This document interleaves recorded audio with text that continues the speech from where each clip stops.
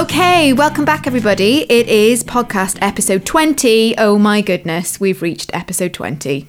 There's only one left this year as well. Gosh, that's a bit scary, isn't it? And we have guests in this penultimate episode. We have two lovely guests. They are colleagues, they are friends, they are educational leaders, they are women, all of the good things. All of the above. We have with us Dr. Julia Jenkins and Rhian Davies-Jones. Welcome.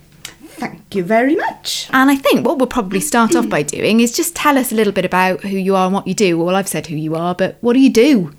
Rhian, do you want to take the lead?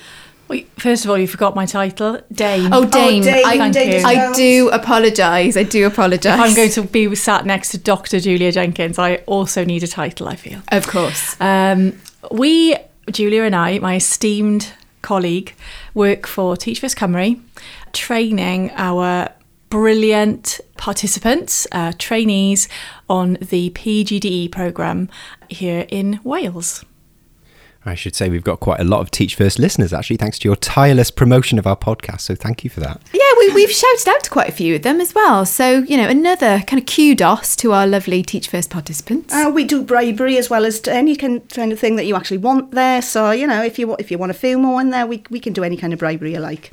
And we, as we like to do with our lovely guests, is we have a deep discussion with you, and we're going to be talking all about practice today, but we also set you some homework, so we'll come to the homework later on in true educational fashion. So I had a little conversation with our lovely Dame Rhian a little bit earlier on this week, and I asked her just a couple of things, just so I could plan some of my questions. And weirdly, my first question is, we want to know what practice is, but the first question I want to ask is what practice is not. Very good question. Practice is not acting. And I think it's really important to say that, because I think when you start working with somebody and start using practice as a developmental tool for teacher training, quite often the reaction is, you're going to ask me to act something out, or I'm going to be expected to improvise or make it up on the spot, and then you're going to judge me on my performance. And none of those things are true about practice. So practice isn't high stakes, it isn't improvisation, and it isn't acting. What it is definitely low stakes. So practicing with a colleague, with a mentor, with your tutor, should be low stakes, because that should be an incredibly supportive environment to be in the first place. It is scripted, so you always know what you're going to say because you've thought about it beforehand and you've put time and attention into thinking about what you're going to say and how you're going to say it and why you're going to say it. And it's not improvisation. You're not thinking on the spot, and you're not getting judged on your performance. And I feel really strongly about that. I am also a drama teacher, and there's a very different feeling in a rehearsal room than there is to practicing in a classroom with a teacher. If I'm directing a production and I'm watching somebody create a character and act something out, well, yes, I am going to be judging their performance skills, because that's what I'm there to do. That moment has been constructed for that purpose. But if I am working with a teacher, I am not judging their performance. I'm trying to help them be better at something which is really going to impact on their practice in the classroom. Mm-hmm. So, to give an example, practicing threshold, so that's the Doug Lemov TLAC technique of getting the children into the classroom. Practicing threshold with me should not be high stakes. It should be a really low stakes environment where we work on the nuances of how you effectively get the children into the classroom. Doing that on your own with year 9 on a Friday, period 6, might actually be quite high stakes if you haven't had the chance to practice it and if it's not working for you. So I think keeping that in mind all the time when you practice is really important. This is not a judgment of you as a performer. This is about professionals working together to make something better through creating a really good mental model. So I'm going to revel in my role here as the only person in the room who doesn't work on the Teach First programme. So here I am channeling the listener who perhaps is not a Teach First person. We've got practice, which we've defined here. So am I right in thinking here, practice is actually doing bits of lessons as a rehearsal without the pupils there first in front of somebody? Yes and no. So it could come out of a piece of feedback, for example. So you could be discussing something from a lesson observation and you could pick up on, let's say, a set of instructions didn't land very well. There's an opportunity there to practice that moment, to refine it, to get it right, so that when you return to the classroom and you need to give your next set of instructions, you are better at it. We don't use it necessarily as a precursor to lessons. We practiced lots in Summer Institute when we were training the trainees before they went into classrooms. So we did do a lot of pre-practice. But within our work now, it is mostly post-observation that we look at something that we'd like to refine and revisit it and practice it so that it's better the next time you meet that situation in real life. Does that make sense? It does, yeah. And also for the non-Teach First people, there was a book mentioned there in passing, Doug Lemov's book, Teach Like a Champion, henceforth to be known as TLAC, in which I gather he kind of takes a lot of things that perhaps we don't have standard names for, just standard teacher things that we do, and gives them a name that then I guess we all recognise. So threshold, I know from my conversations with Emma, is just this idea that you meet and greet people outside the classroom, which I'm sure, all teachers do, but maybe we didn't have a name for it up to that point. So we'll be hearing a lot of these kind of standardised names. And if you haven't come across Teach Like a Champion, otherwise known as TLAC, might be worth a look. Agreed. Okay. And I just kind of want to go back in your journey to realising for yourselves that practice was something that was going to be instrumental in a novice teacher's journey towards fully qualified teacher status. So tell us what influenced your decision to use this as a strategy. Teach First as an organisation are very committed to practice, and I think we would say that it demonstrates there's an incredible, powerful lever for progression for teachers. So it's part of our curriculum, if you like. And as PDLs, so that's Participant Development Leads on the programme, we are charged with using practice as part of our feedback. So in the first instance, I suppose it wasn't us that chose to bring practice into the model, but as part of the PGDE and the leadership development programme, which our trainees are on, practice forms an inherent part of the feedback model. So I think if I can think of one moment where I knew it was really important, it was probably this Summer Institute that we just did with our 2018 cohort. And there was a moment where we'd had training on practice and we'd done about 3 or 4 sessions after school. And we came in the next day and the trainees were preparing for the lessons that day. And I looked outside, we were at Fitzallen Comprehensive School, and I looked outside through the windows and there were about 8 or 9 people practising on the grass outside. Wow. Peer to peer, running the explanations in the lessons, running the intro, practising threshold. And it was just that moment where I thought, this works, because they're getting a huge amount out of that. And their confidence levels just went through the roof. We've already practiced this. We feel really confident about going into the room and doing it. And that was the moment for me that I realised it was really powerful. I think it's the flip. Excuse me. I think it's the flip over between being proactive and reactive. Because, for example, if you're in the middle of a lesson, as Rhian has said, and you are the person in the room and something happens. So, for example, the classic, you've asked a child to take their coat off, they've refused to do it. You are in that position of, I need to make a decision here and then. So it can become quite firefighting. And sometimes you can take a route that later on, when you reflect on it, it was the incorrect route. Where practice would come into place then, there's 2 styles of practice or deliberate practice that if you read the literature, it talks about decomposition and it talks about approximation. An approximation would be, for example, if Rhian or myself had been in the lesson and observed that interaction with the pupil, after the lesson, what we might do is do a practice around approximation to say, okay, if that happened again, now what would we do? So it becomes a way of actually giving a more proactive response in future, so that someone has something to go to rather than it being a reactive firefighting situation. And presumably because they've practiced it, they've got it committed to their long-term memory and resources so they can call it into action. Absolutely, and it is far less reactive and it's far less a snap judgment being made at that particular point, and it tends to be more considered and it tends to be the better response. Mm-hmm. And that's where the mental model comes into place, because they're building the mental model through the practice. And I think one of the challenges you face as a new teacher, and I certainly remember many years ago facing this challenge myself, you don't have a catalogue of instances to draw on. So you can't say to yourself, what did I do the last time this happened? Because at that moment, there are no last times, because that's the first time it's happening to you. And so if you can practice something in that way, then suddenly you have got a go-to and you've practiced it and you know what it should sound like. One of the things that trainee teachers used to say to me in my school in London was, I don't have the words. I listen to you and you have the words. When you speak to the children, I don't have the words and I need help finding the words. And I think practice really helps with that, because it allows you to find those words in a really safe space, and it goes back to the low stakes environment point that I made at the beginning.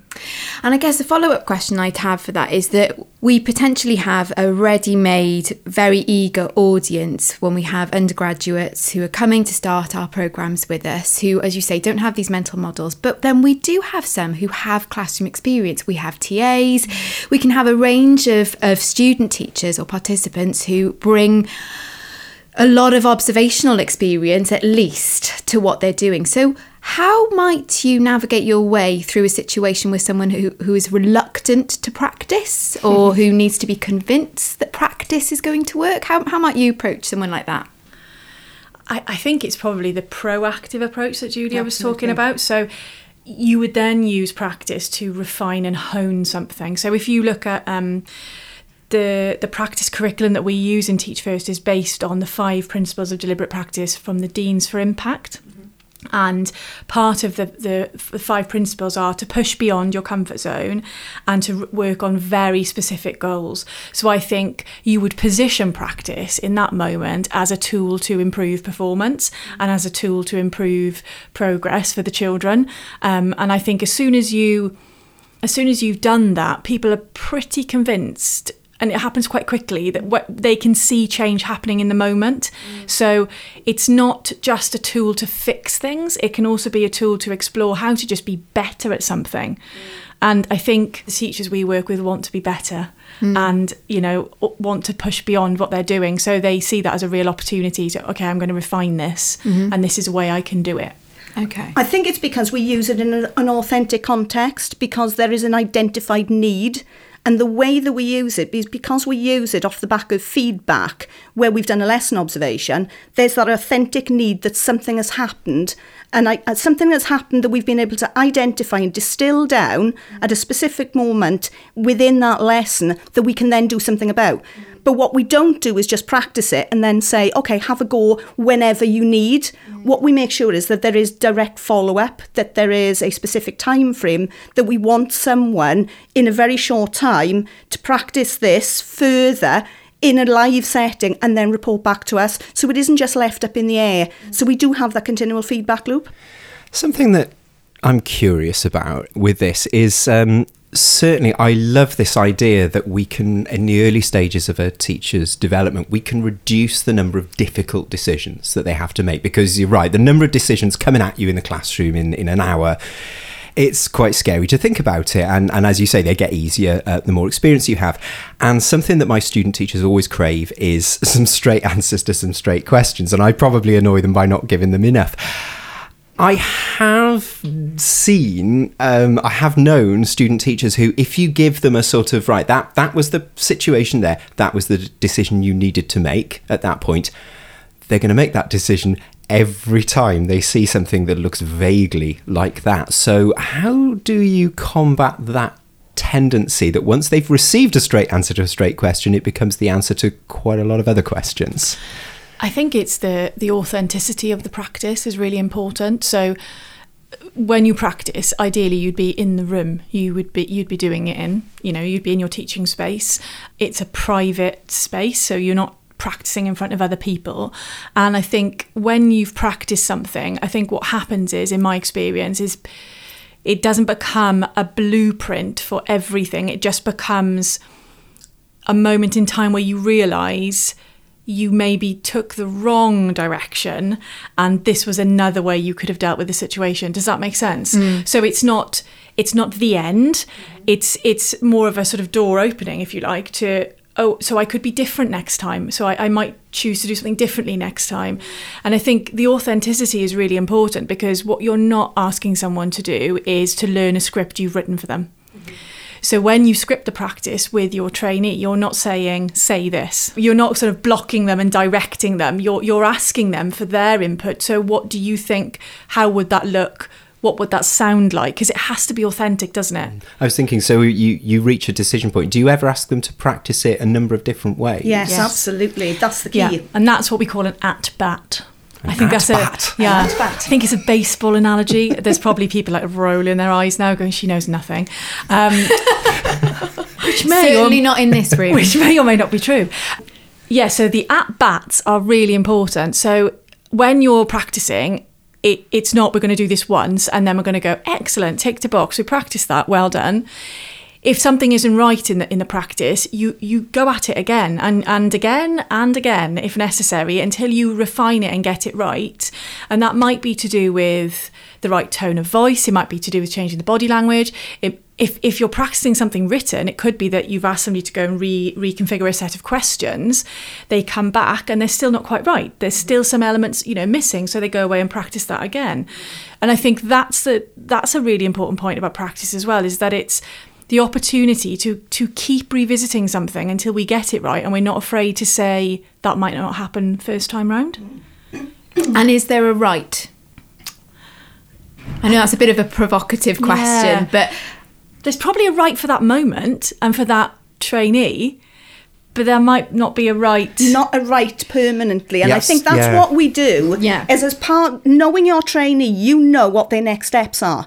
So it might be in a very novice, very early setting, that with a specific scenario that person has just faced, you've given them a technique to handle it. If they meet that same scenario next time, you know, as you've made progress in terms of their next steps, that the next time you're going to do part of that practice, the at-bat, you are going to make clear to that trainee, we are now going to change the scenario. What would you do if X happened this time instead of Y? So it gets them to practice, again, within that safe space, but in a number of different ways. So it does give them a number of different routes. So what we're not saying is, every time, exactly as Tom said, every time this happens, you follow this rule and this is the outcome. You turn the handle and this is the outcome. Yeah, and I guess as well, what I would want to know is how we temper that as the student teacher moves through their initial teacher education year and then into NQT year. What is the legacy of practice? For a start off, they won't have you forever. They won't have us forever.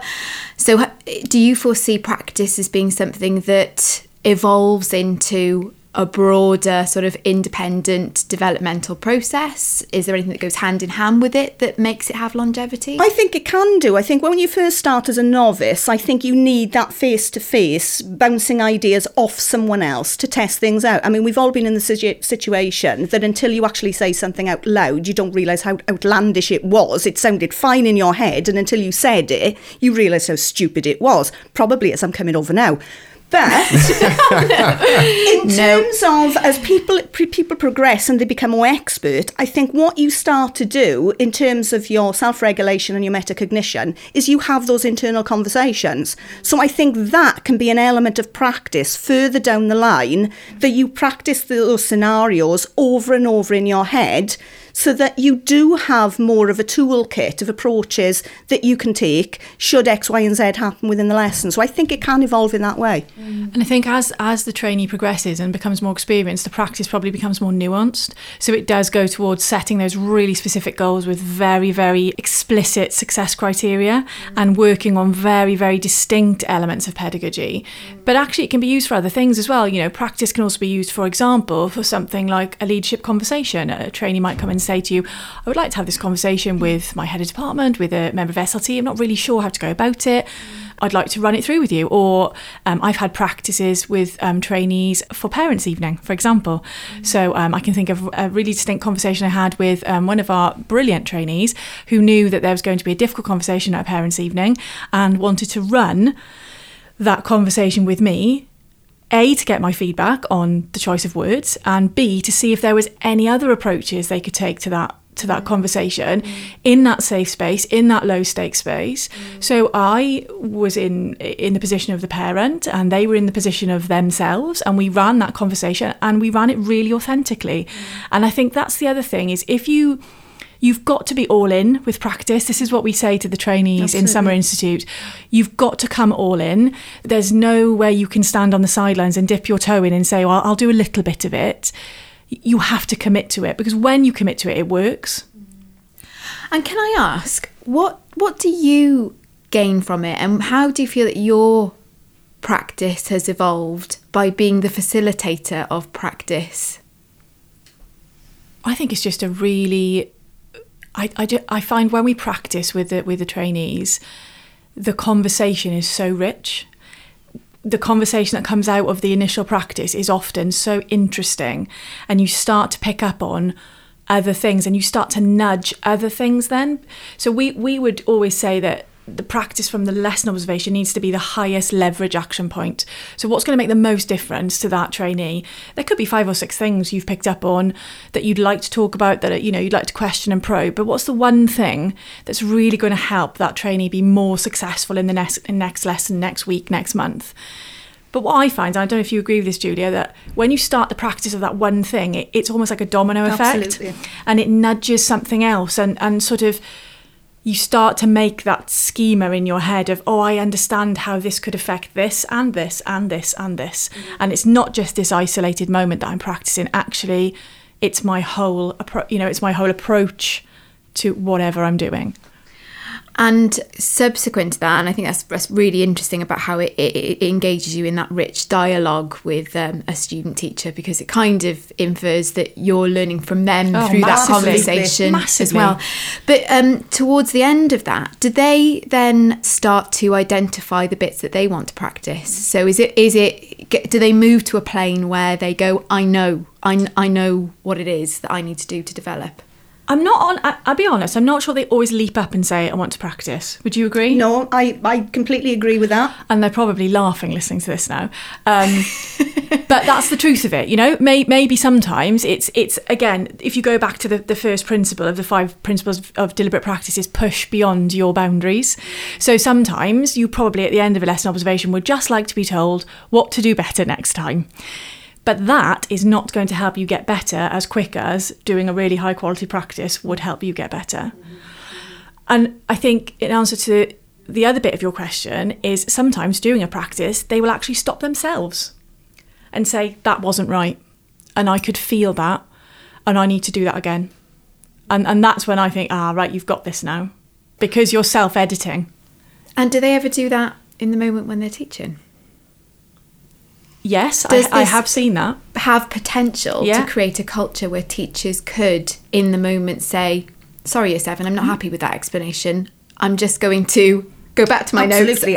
Absolutely, I've seen that. And I think it actually fits in quite well with some of the theory that we've done in terms of thinking of reflection on action and inaction, and getting the trainees to actually appreciate the difference with that. But absolutely, I've seen that happen in the moment where somebody has actually backtracked and said, okay, going to stop there, let's try that again.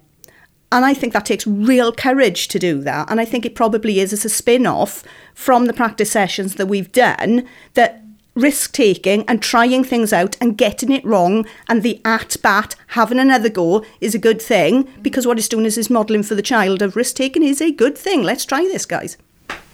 Absolutely. And it's nice to hear that, actually, because it almost tempers that maybe slight undercurrent that we have to reach perfection and we have to always be absolutely on our game. And if we don't practice, then we're not going to be absolutely perfect in the moment. Mm-hmm. So I like the notion that actually we're always trying to get better. We don't always get it absolutely right first time. Absolutely. And there is no such thing as a perfect lesson. No. And if we've just come out with the ministerial talk with Kirsty Williams this morning. Yes. And we've been talking about the new curriculum and the 4 purposes. And if you think about the first purpose, ambitious, capable learners, that should apply to us as well as members of staff. So let's be ambitious in how we take and receive and process feedback. Let's try new things so that actually we can all get better at this brilliant job that we do, because there are more ways than one of using feedback to improve practice. And we're going to get really meta now, practice. But this is one of the ways we think really works. And if anybody wanted to read up more into this, I know we have teacher educators who listen to this podcast. Where might they go to get some more information or to read up on it? Okay, I think one of the best papers that you can actually Google is Deans for Impact, Practice with Purpose, the Emerging Science of Teacher Expertise. What that does is it outlines really succinctly, if I can get my words out, as well as in really good clarity, the 5 principles of deliberate practice that Rhian's mentioned. And one of the other things that I'd say to Google and to look out for is not just necessarily typing in randomly the word practice, but typing in the word deliberate practice. And you'll find that there's quite lots of links there with direct instruction, Rosenshine's principles, and so on as well. All of these things are along the same lines, where we ask students in lessons that we want them to do some deliberate practice in order to embed into long-term memory and commit to long-term memory the concepts or the skills that we've actually been teaching them at the time. These are the same things that we're talking about. So what we're doing with modelling with our trainee teachers as part of their pedagogy is what we want to see those same trainees do in the classroom with their students. We practice what we preach. We do Absolutely. Indeed. And I think where TLAC comes in to sort of support Tom's question about it is that TLAC is a really good collection of techniques that have been named. So it's really useful that you then have a language. So when you're practicing threshold, you're talking about exactly the same thing. When you're practicing brightening the lines, which is to do with transitions in lessons, you know exactly what you're talking about. So I think that it's really useful to have a definition and a common language, because that helps you to set really good success criteria that's very explicit. Okay, that was a really interesting discussion. Let's move on to our regular slots, the first of which is traditionally the wellbeing slot. Who's got a wellbeing slot for us today? Dame Rhian. Oh yes, I'm really hoping this is going to stick if people on the honours lists are listening. Which I'm sure they will be, actually. This is very high quality broadcasting. Who does listen to that? Is it who makes the ultimate choice? I don't know, but I'm going to find out. It's not me. It's a shame, Tom. So yes, my wellbeing slot is this. It's not very sort of exciting, but it really works for me. When I arrive home from work, I've got 2 children, a little girl and a little boy, and I know that as soon as I open the front door, I am straight into mum mode, and the next part of my day absolutely crashes into being. And I find sometimes that I just need 5 minutes in the car. So when I pull up outside the house, and Emma will attest to this because we are often on the phone.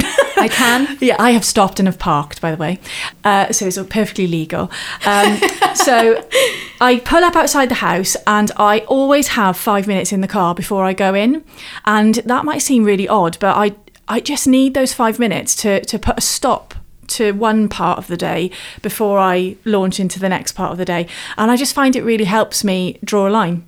And I've been doing it now for a long, long time. I used to do it when I came home from school as well, and I just sit in the car for 5 minutes, and it probably looks a bit odd, but it really works for me. And I would really encourage people to find that space, if you're on public transport, or if you can get off a stop earlier and walk home for 5 minutes, or I don't know, just find 5 minutes of complete and utter space where you're not in one You're not, in one space or another.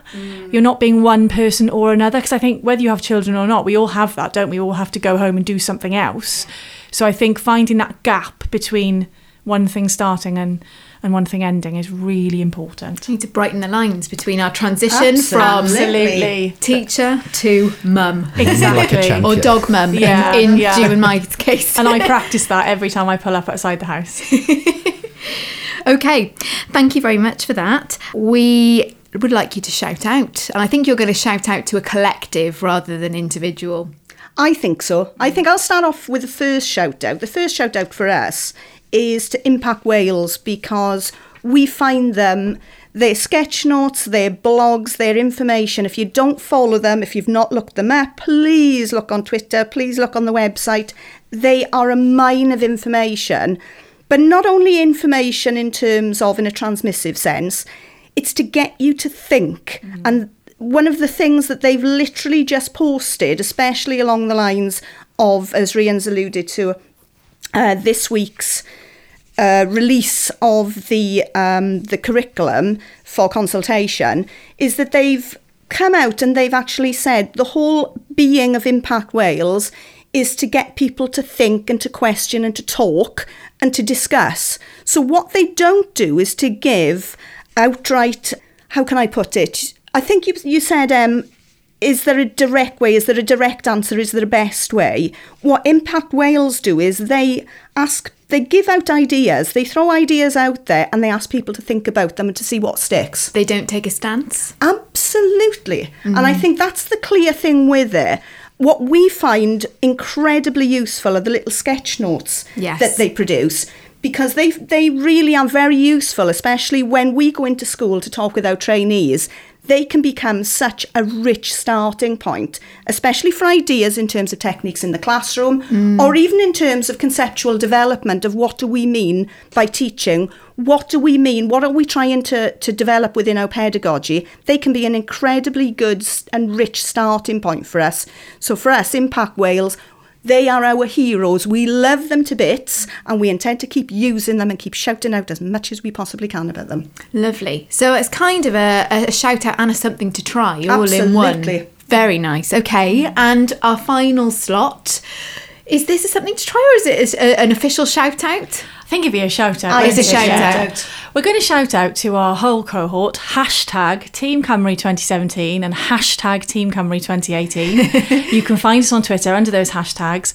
We just want to say that we are really privileged to work with a group of people who have great intellect, great vision, great determination and great heart, and they are fully invested in the education system. They are getting up every day and trying to make a difference to every single person that they work with. And we're really, really proud of them. And we really enjoy working with them. And we just want to tell them that. Lovely. Thank you very much for that. And I'm sure they will thoroughly appreciate it too. And as someone who has also worked with them, I would like to reiterate all of Dame Rhian Davies-Jones's sentiments. It's definitely sticking. It is. And I suppose really the whole episode... And I suppose really the whole episode is a massive something to try, isn't it? So go out and try some practice. I'm going to try it. I agree. Diolch yn fawr iawn, ladies. Thank you very much. And we'll be back for one more episode this year. And we will look forward to that. See you again soon. See you soon. Bye. That was Emma and Tom's PGCE podcast presented by Emma Thayer and Tom Breeze. The special guests this episode were Dr. Julia Jenkins and myself, Rhian Davies-Jones from Teach First Cymru, damehood pending for the time being. For more about the strategies discussed in this episode, check out Teach Like a Champion by Doug Lemov and Deans for Impact, Practice with Purpose, available at deansforimpact.org. This episode was also brought to you by Impact Wales. Check out their ideas and sketch notes on Twitter at Impact Wales. Thanks to the wonderful Teach First Cymru participants who are making a difference in schools all over Wales. Keep it up. There's another paragraph. We are all off to practice our podcasting skills so we can make better decisions next episode. Until the next episode, take care and enjoy teaching. And that wouldn't have happened had he let me practice. Thank you. Brilliant. Oh, brilliant. Oh, ladies. That was lovely. Pleasure. Thank you. Absolute pleasure.